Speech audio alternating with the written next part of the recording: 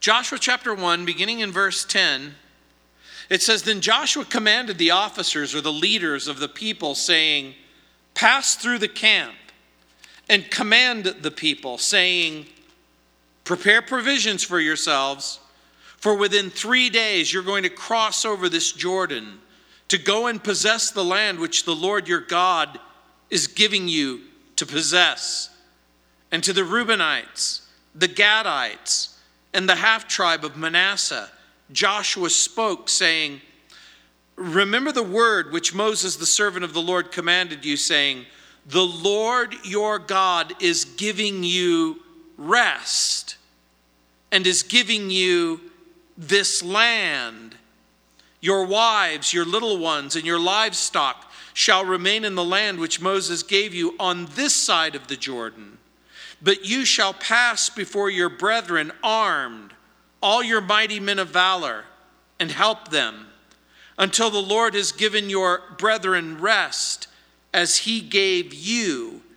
And they also have taken possession of the land which the Lord your God is giving them. Then you shall return to the land of your possession and enjoy it, which Moses, the Lord's servant, gave you on this side of the Jordan, toward the sunrise.' So they answered Joshua, saying, all that you command us we will do, and wherever you send us we will go. Just as we heeded Moses in all things, so we will heed you. Only the Lord your God be with you, as he was with Moses. Whoever rebels against your command and does not heed your words in all that you command him shall be put to death. Only be strong and of good courage." Now remember, in the book of Joshua, we've already learned about the commission to Joshua. That's chapter 1. Remember, he was told, he was given, if you will, a plan of success. Later, we're going to move from the commission of Joshua to the conquest of the land in chapters 6 through 12. And then there's going to be an apportioning of the inheritance, or a dividing of the land in chapters 13 through 21. And the book will end with a final exhortation to live full lives, free lives, to live full and free in the land that's been promised to God's people in chapters 22 through 24. And we would do well to remember that Moses, led the people out of Egypt through the Red Sea, leaving behind a life of slavery and bondage. Joshua is going to lead the people through the Jordan and give the people a new beginning and a new life. You know, some people have likened the book of Joshua to the New Testament book of Ephesians. The reason why is because the first 3 chapters of Ephesians tells us about belief. And the last 3 chapters tell us about behavior.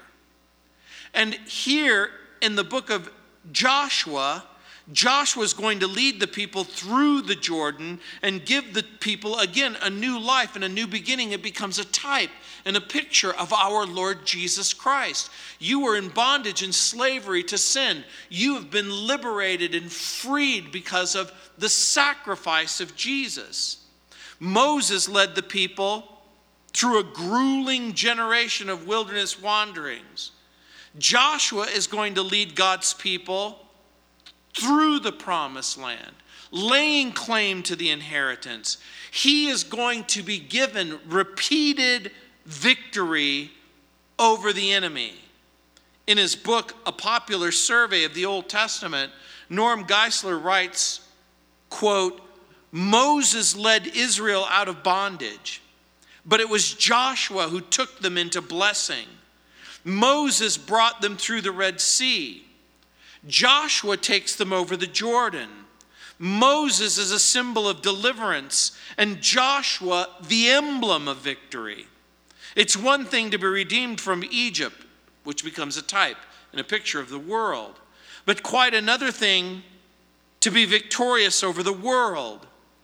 Joshua teaches us the lessons that faith is, quote, the victory that overcomes the world, which is a quote from 1 John chapter 5, verse 4. In other words, there's a kind of a victory that you overcome the world. There's a kind of a victory where you overcome the persistence of sin.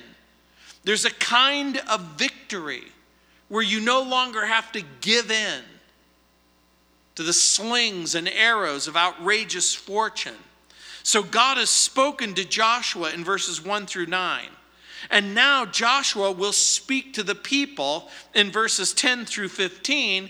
And then in verses 16 to the end of the chapter, the people will speak back to Joshua. The reason why this becomes important, it becomes a type and a picture of spiritual leadership. In what way? In a perfect world, leaders hear from God. And those leaders pass on that information to the people. And the people hear the word of God and respond to the word of God and then communicate the word of God. So they believe it and obey it and speak it. And that's a type and a picture of what's happening. So here's Joshua's message. Guess what? In 3 days, be prepared to move in to your new residence. And I think about those 3 days of the time from the sacrifice of Jesus and the deliverance of Jesus until a resurrection from the dead. Can you imagine the sorrow and the pain and the captivity to sin? But Jesus himself is going to serve as the sacrifice, and he's going to come back to life. So Joshua has a message. He gives a message to Reuben and Gad and the half-tribe of Manasseh. Joshua remembers the tribe's promises to assist the remaining 9.5 tribes.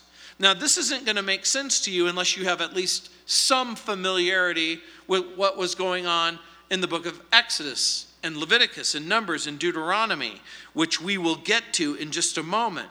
In short, God speaks to Joshua in verse 9. Joshua speaks to the people in verses 10 through 15.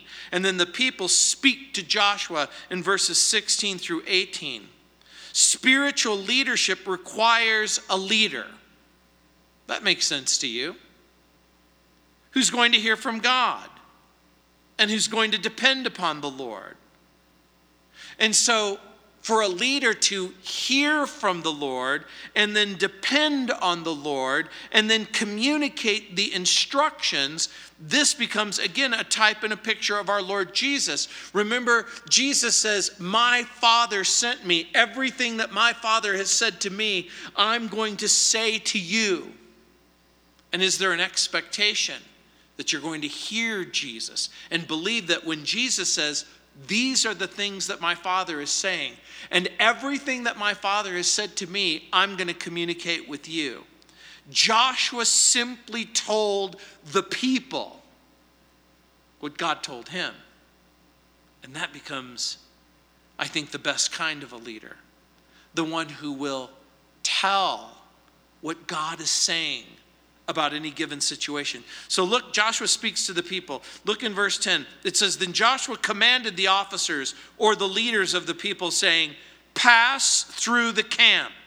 Command the people, saying, prepare provisions for yourselves, for within 3 days you're going to cross over the Jordan to go in and possess the land which the Lord your God is giving you to possess. The time has come. The promise is made to Abraham. The promise is made to Isaac and Jacob. The promise repeated to Moses. The promise repeated to Joshua. It's time for the promises to come true and for you to possess what God has promised you. By the way, later Joshua is going to send 2 scouts to check out the land in Joshua chapter 2. And we're going to find out more about that in verse 22 of chapter 2. But Joshua is going to prepare the people. He commands the leaders or the officers, secure food, secure provision. In 3 days, we're going to cross the Jordan. We're going to possess the land. And he says, and to the Reubenites, the Gadites, and the half-tribe of Manasseh, Joshua spoke, saying, remember the word which Moses, the servant of the Lord, commanded you, saying, the Lord your God is giving you rest and is giving you this land. Now the 3 tribes of Reuben and Gad and the half-tribe of Manasseh had chosen to live on the east side of the river. Now you may not know about that, but remember when Joseph was in Egypt, he received a kind of a double portion, if you will, because of his submission and obedience to the Lord. Jacob took the 2 children that were born of Joseph in captivity and gave them equal standing and equal right as a full inheritance. In Numbers chapter 32, verses 16 through 24, the tribes sought and obtained permission from Moses to stay in the region. So if you have a Bible, turn to the book of Numbers in chapter 32, just very quickly. I'm going to turn there so that you understand in part what's going on. So in Numbers chapter 32, beginning in verse 16, I should have marked it. It says, then they will come near to him and said, we will build sheepfolds here for our livestock, cities for our little ones. But we ourselves will be armed, ready to go before the children of Israel until we brought them to their place, and our little ones will dwell in the fortified cities because of the inhabitants of the land. We will not return to our homes, and every one of the children of Israel has received his inheritance. So let me just give you the short of it. The tribes sought and obtained permission from Moses to stay on the east side of the Jordan. Moses basically says, help me understand what you're saying. Do you mean you want to stay back here while your brothers go across and do all of the fighting? Are you trying to discourage the rest of the people of Israel from going across to the land that the Lord has given them? The 2 tribes gave their solemn promise that they were going to fully support the other 9.5 tribes in conquering Canaan. So imagine they're coming right up to the Jordan. They're coming right up to the place where they're going to occupy the land. So in one sense, these tribes become a type and a picture of worldly believers who have a deep and rich spiritual heritage, but they never fully experience the abundant spiritual life and the rest that can only be found in the borders of the place of God's inheritance. Let me put it to you a little bit differently. Imagine you have friends and family who say, I want all of the benefits of being a Christian. I want forgiveness of sin, I want to go to heaven, and I don't want to go to hell, but I also don't want to go to church, and I don't want to read my Bible, and I don't want to belong to a small group. You know, I want all of the benefits of Christianity, but I don't want to be a fanatic. I don't want to be one of those kind of Christians who 24/7 thinks about God and thinks about Jesus and lives for Jesus and loves Jesus. We want to be close to Christians and Christianity, but not too close. Joshua holds them accountable for the promise made to Moses and the Lord. In other words, they begged him and said, you know what? We want all of the benefits of being a part of this spiritual family, but we don't want to go in. Hey, guess what? We don't want to put our kids in harm's way. When it comes time to occupy the land, we will help you occupy the land. And now Joshua is saying, I'm going to hold you accountable for the promise that you made. And it could very well be that there's people like that in your life. Look, mom, look, dad, look, brother, look, sister. I'm not going to be mean or rude about Christianity. I'll go to Thanksgiving and we'll pray together and we'll do this. And when it comes time, to bring up the kids, we'll raise them right. And so, Joshua gives them instructions. Your wives, your little ones, your livestock shall remain in the land which Moses gave you on this side of the Jordan. In other words, these are the tribes that aren't going to occupy the west side of the Jordan, but the east side of the Jordan. It says, but you shall pass before your brethren armed, all your mighty men of valor, and help them. In other words, we're going to keep our word, but you're going to keep your word.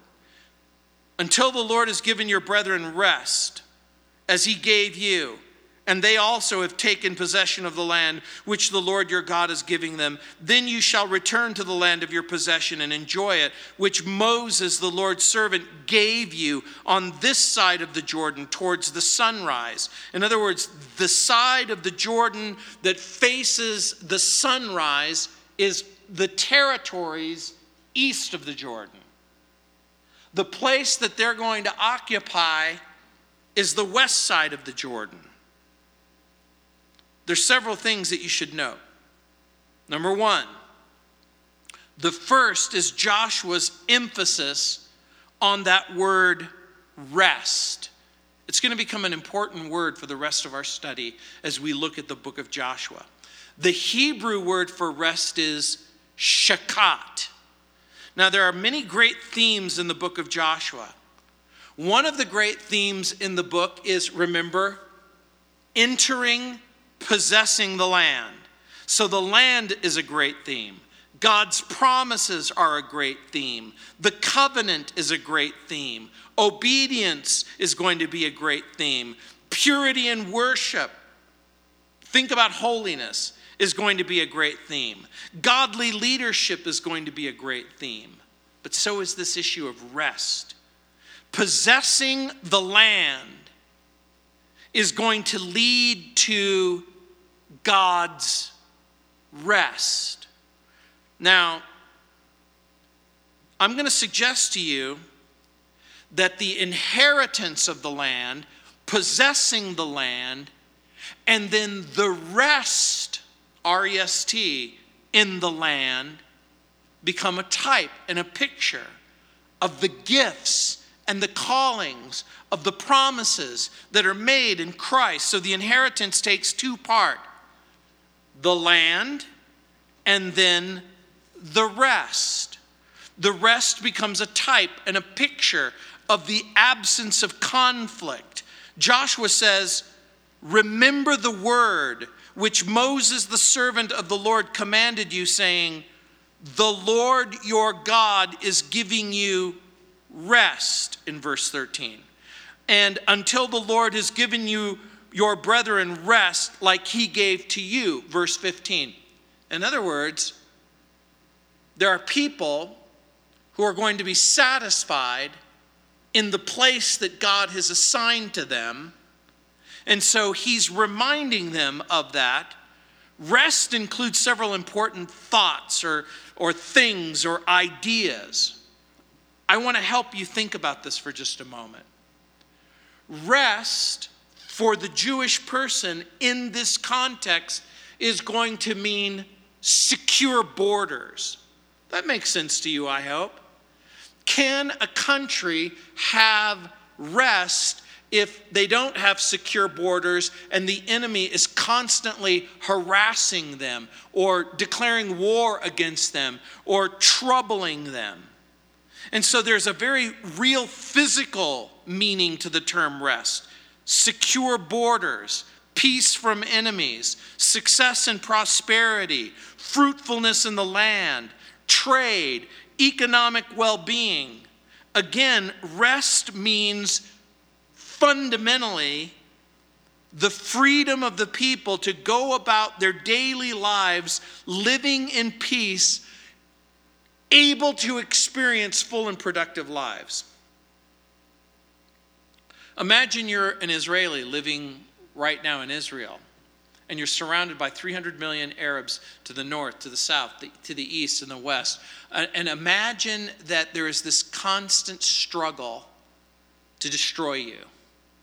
And imagine that there are people within the borders blowing themselves up and killing your children.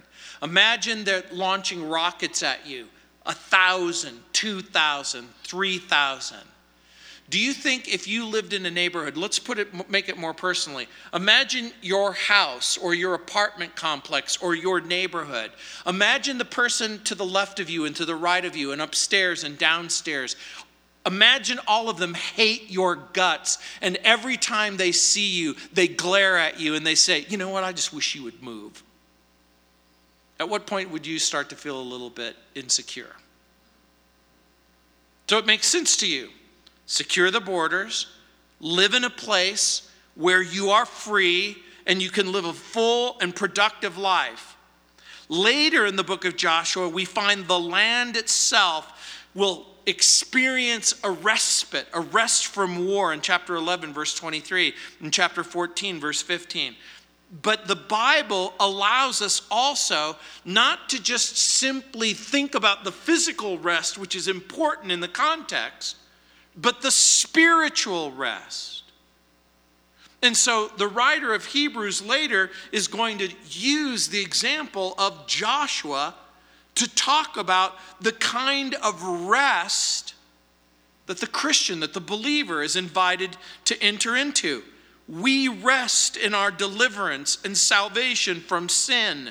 We have peace of mind and heart and hand, assurance and confidence. The idea being there is a rest because there is purpose and meaning and significance and fulfillment and satisfaction in our life. But think for just a moment about your life prior to coming to Christ. The emptiness, the darkness, the loneliness, wondering whether or not life was meaningful or significant, what is real. And so no wonder we quote Matthew 11, 28 and 29 all the time. You know the passage in Matthew 11, 28, where Jesus says, come to me, all you who labor and are heavy laden, and I will give you, you know the word, rest.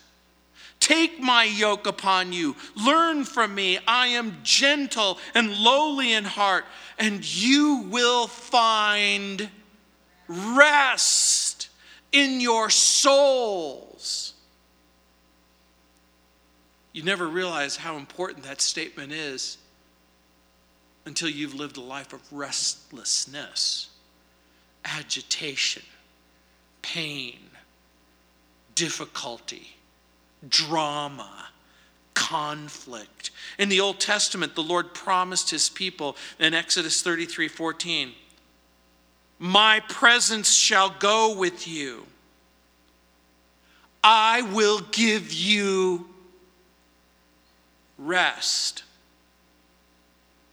The psalmist wrote in Psalm 116, verse 7, return to thy rest, O my soul, for the Lord hath dealt bountifully with thee. We used to sing that. Return to your rest, O my soul, for the Lord has dealt bountifully with thee, has took me from death, mine eyes from tears, and delivered me from all my sinful years. God's taken you. He's taken you from a place of constant agitation to peace. No wonder Augustine understood the restlessness as a part of the human fallen condition. He wrote, you have made us for yourself, and our hearts are restless until we find our rest in you. This is interesting. The reason? Do you know when Joshua wrote this? It was about 1400 BC. 1400 BC, 400 years before David and Solomon.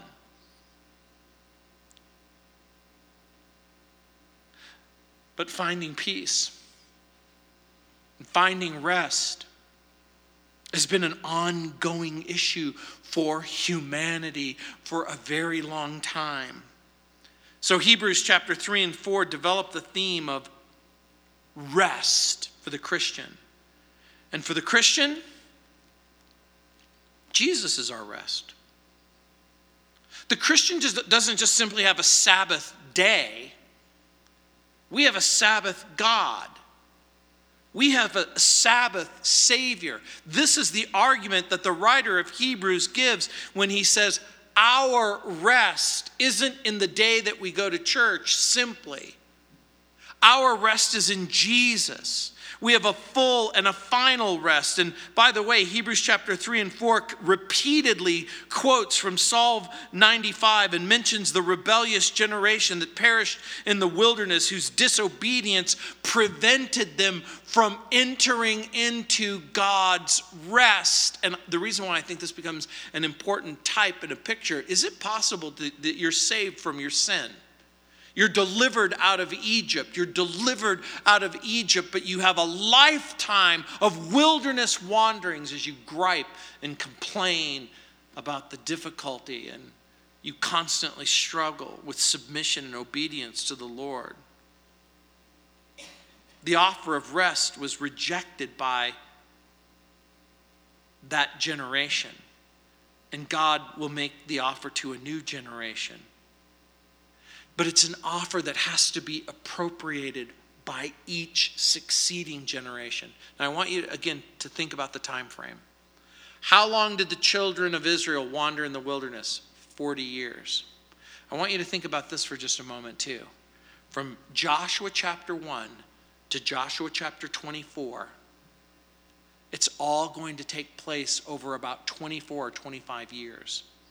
So the time frame from this first chapter till we come to the last chapter of believing and obeying and entering and occupying the land, they're not going to occupy the land in a day or a week or a month or even a year. It's going to take time. But each generation, including our own, is going to be extended the same offer. Will you believe God by faith and occupy the place of promise that's been given to you in the person of Jesus? Every single generation is going to be given the same offer. Will you walk with Jesus? Will you walk in his love? Will you rest in his grace and his mercy? Will you walk with him? What will you choose? Because in the end, it's the Lord himself who provides the place of peace, who provides the place of rest. But it begs a question, doesn't it? Are you resting in Jesus? Are you filled with agitation, pain, darkness? Or are you resting in Jesus? Have you given your conscience a rest? Do you live in constant fear of judgment? In Romans chapter 8, verse 1, it says, there is therefore now no condemnation for those who are in Christ Jesus. Do you live in a constant state of fear of death? Remember, the psalmist wrote, though I walk through the valley of the shadow of death, I will fear no evil, for thou art with me. Thy rod and thy staff, they comfort me. Have you experienced rest from the shadow of death? Have you experienced rest from the gripping power of sin? You know, in 2 Chronicles chapter 14, verse 7, we read, because we sought the Lord, he's given us rest. If you haven't found rest just yet,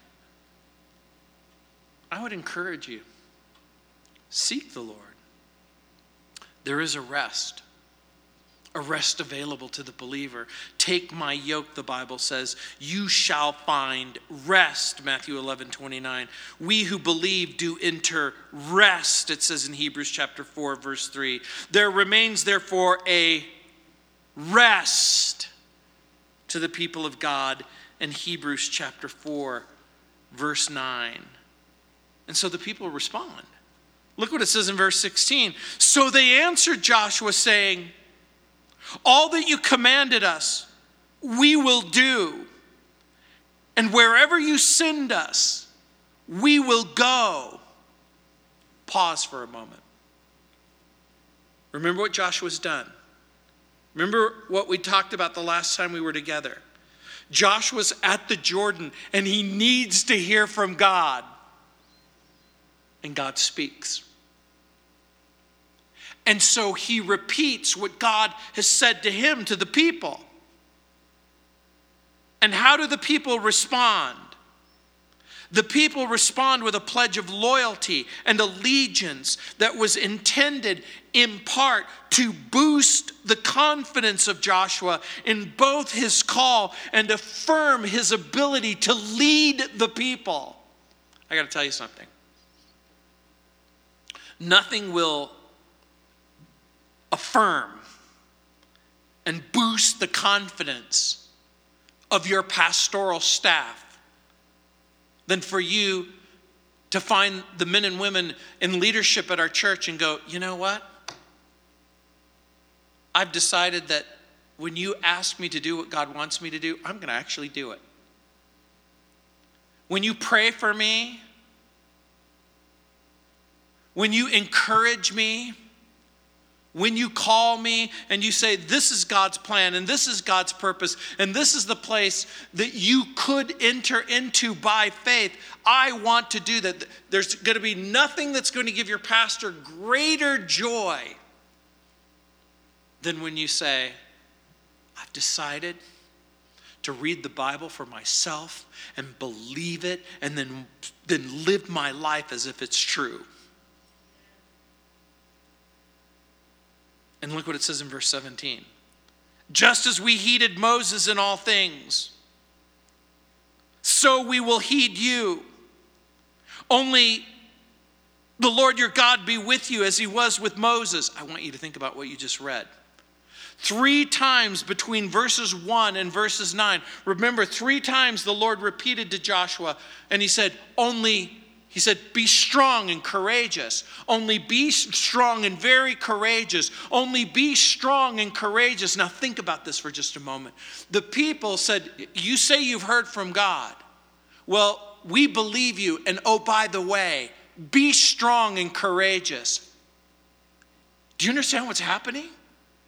The people have the same vision and the same purpose and the same plan that God has already revealed to Joshua.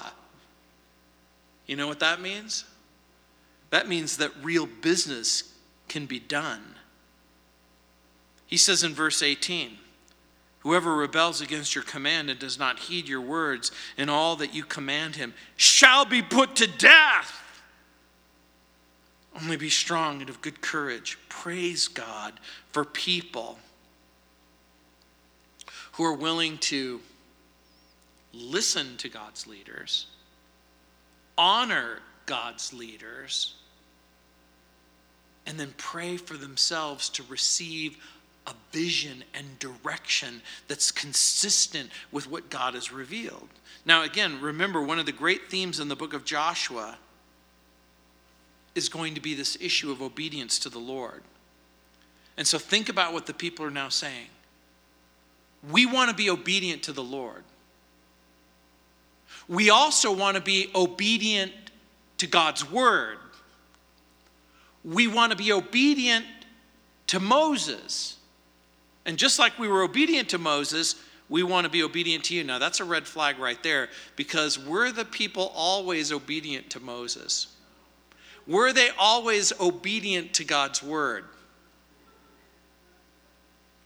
So is it possible that well-meaning people could say, I want to obey God and I want to obey God's word, but sometimes there's mishaps.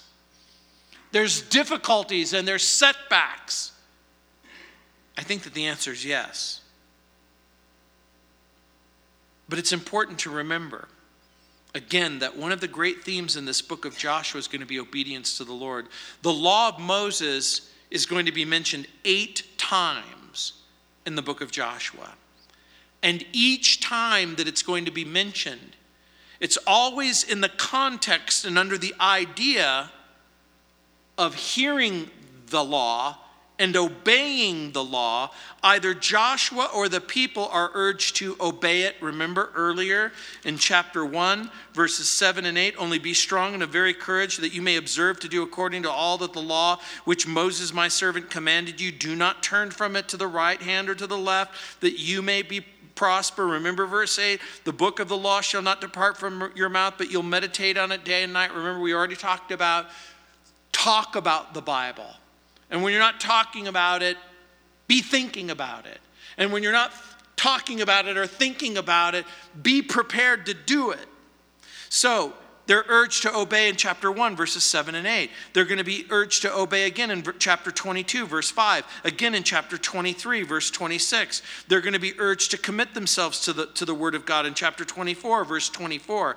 They're going to be urged to copy and read it in chapter 8, verse 32. They're going to be urged to obey it in chapter 8, verse 31. The point?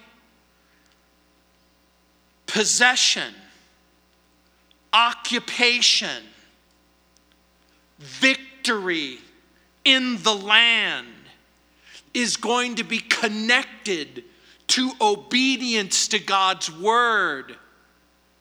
And this is going to be a clue for you.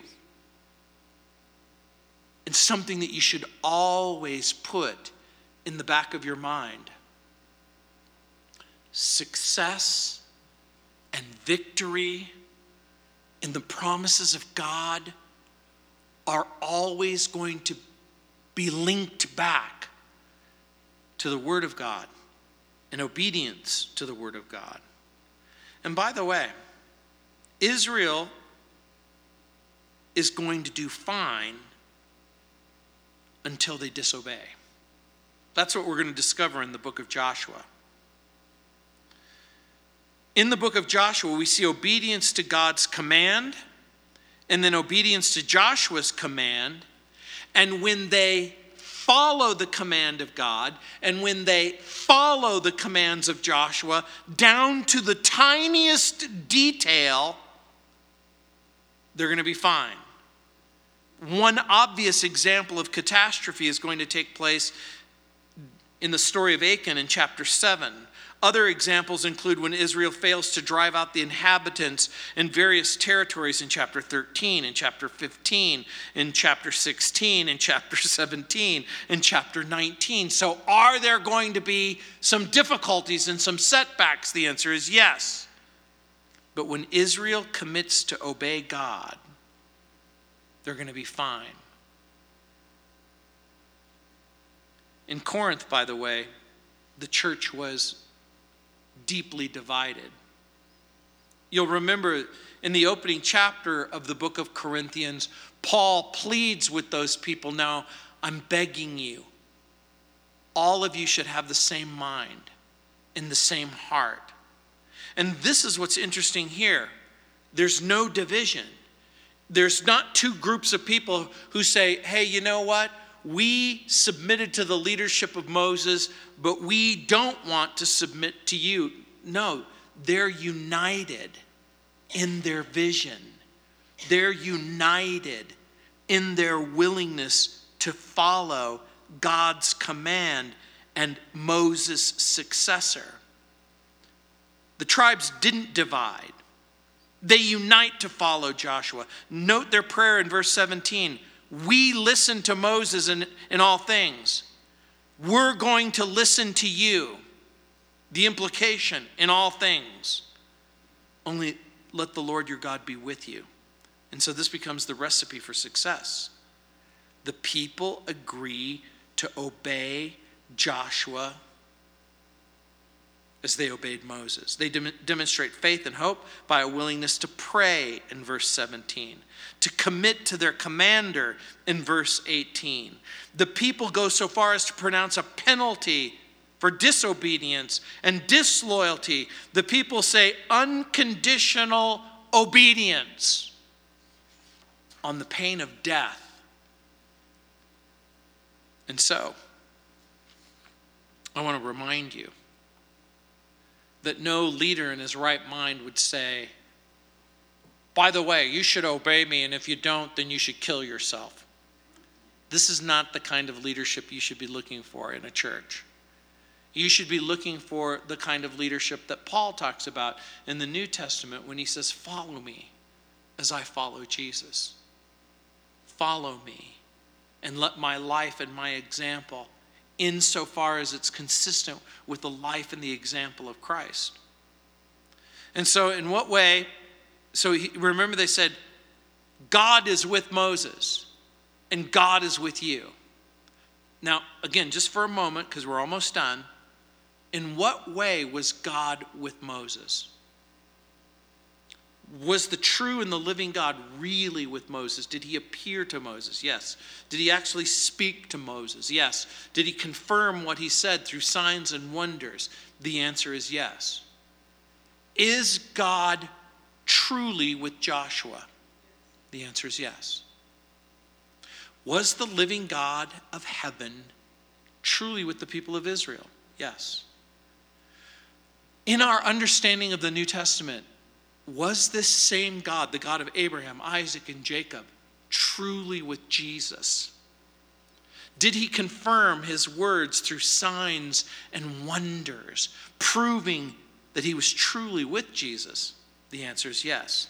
And so this is where we think about, what does it mean to be with Moses? Well, remember, by faith, Moses, when he was raised in Pharaoh's sister's household, we're reminded in the New Testament, it says, by faith, Moses, when he was come to years, refused to be called the son of Pharaoh's daughter, choosing rather to suffer affliction with the people of God than to enjoy the pleasures of sin for a season, esteeming the reproach of Christ greater than the riches or the treasures of Egypt, for he had respect unto the recompense of the reward.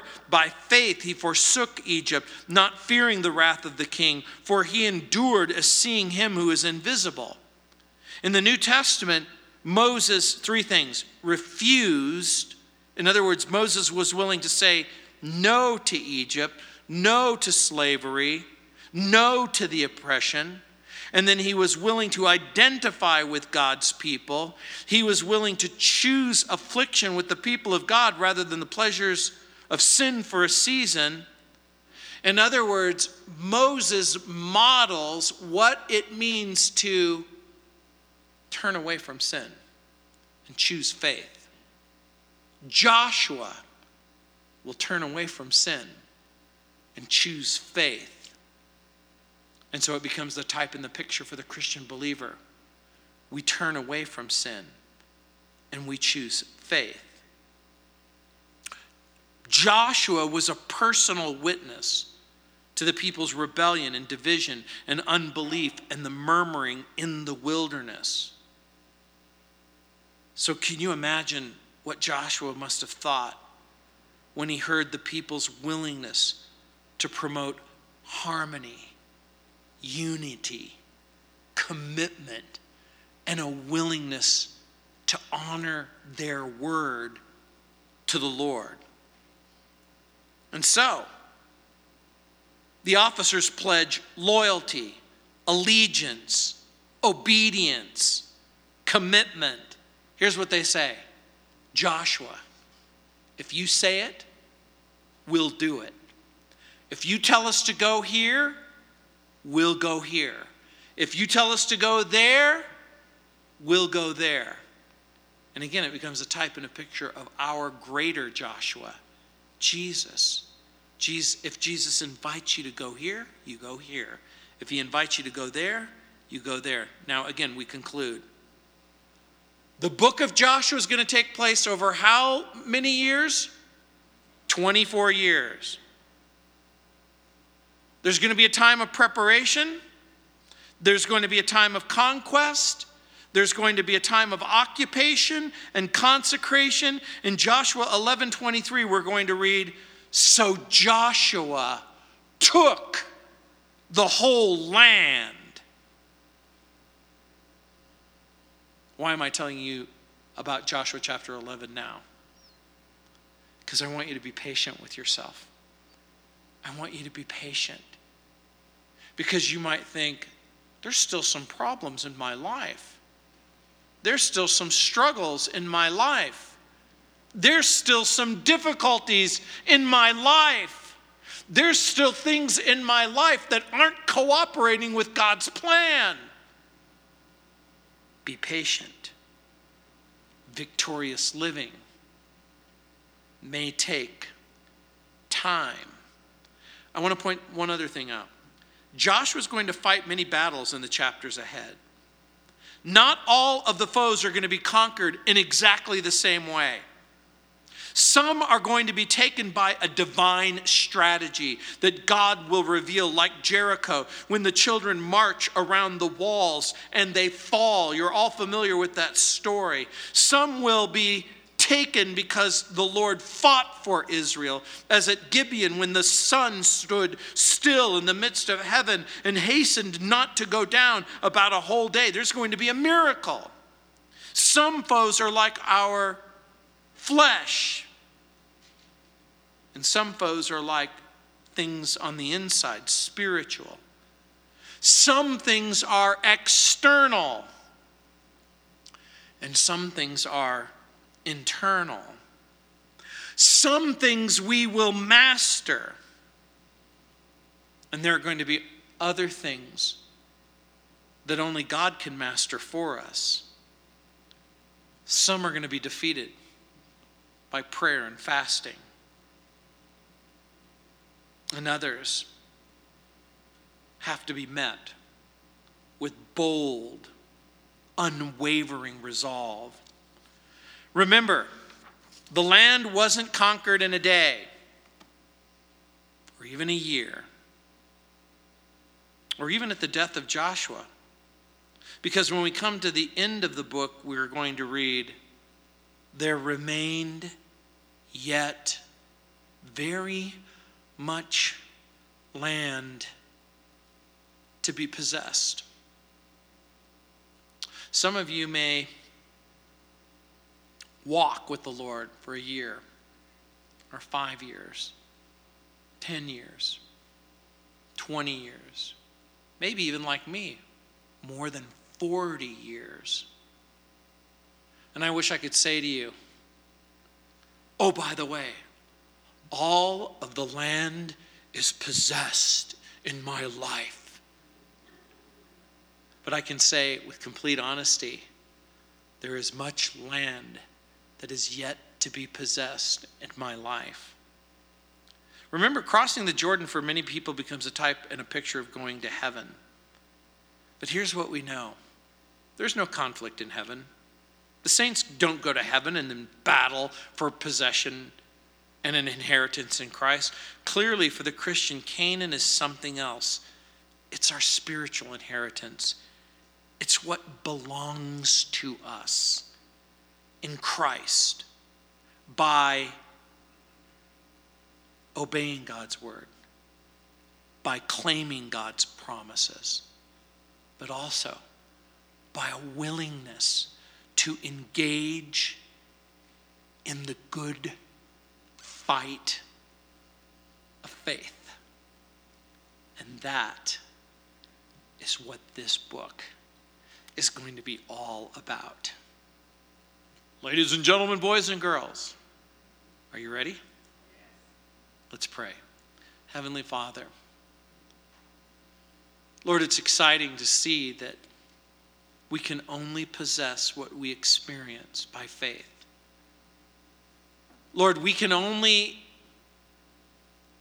obtain and walk in the promises if in humility and submission we're willing to hear from you, listen to what you have to say, and then be willing to obey you in the promises that have been given to us. Lord, we understand that it's going to take patience and fortitude, and that for some things in our life, it's going to take conflict It's going to take battle, but it's also going to take miracles.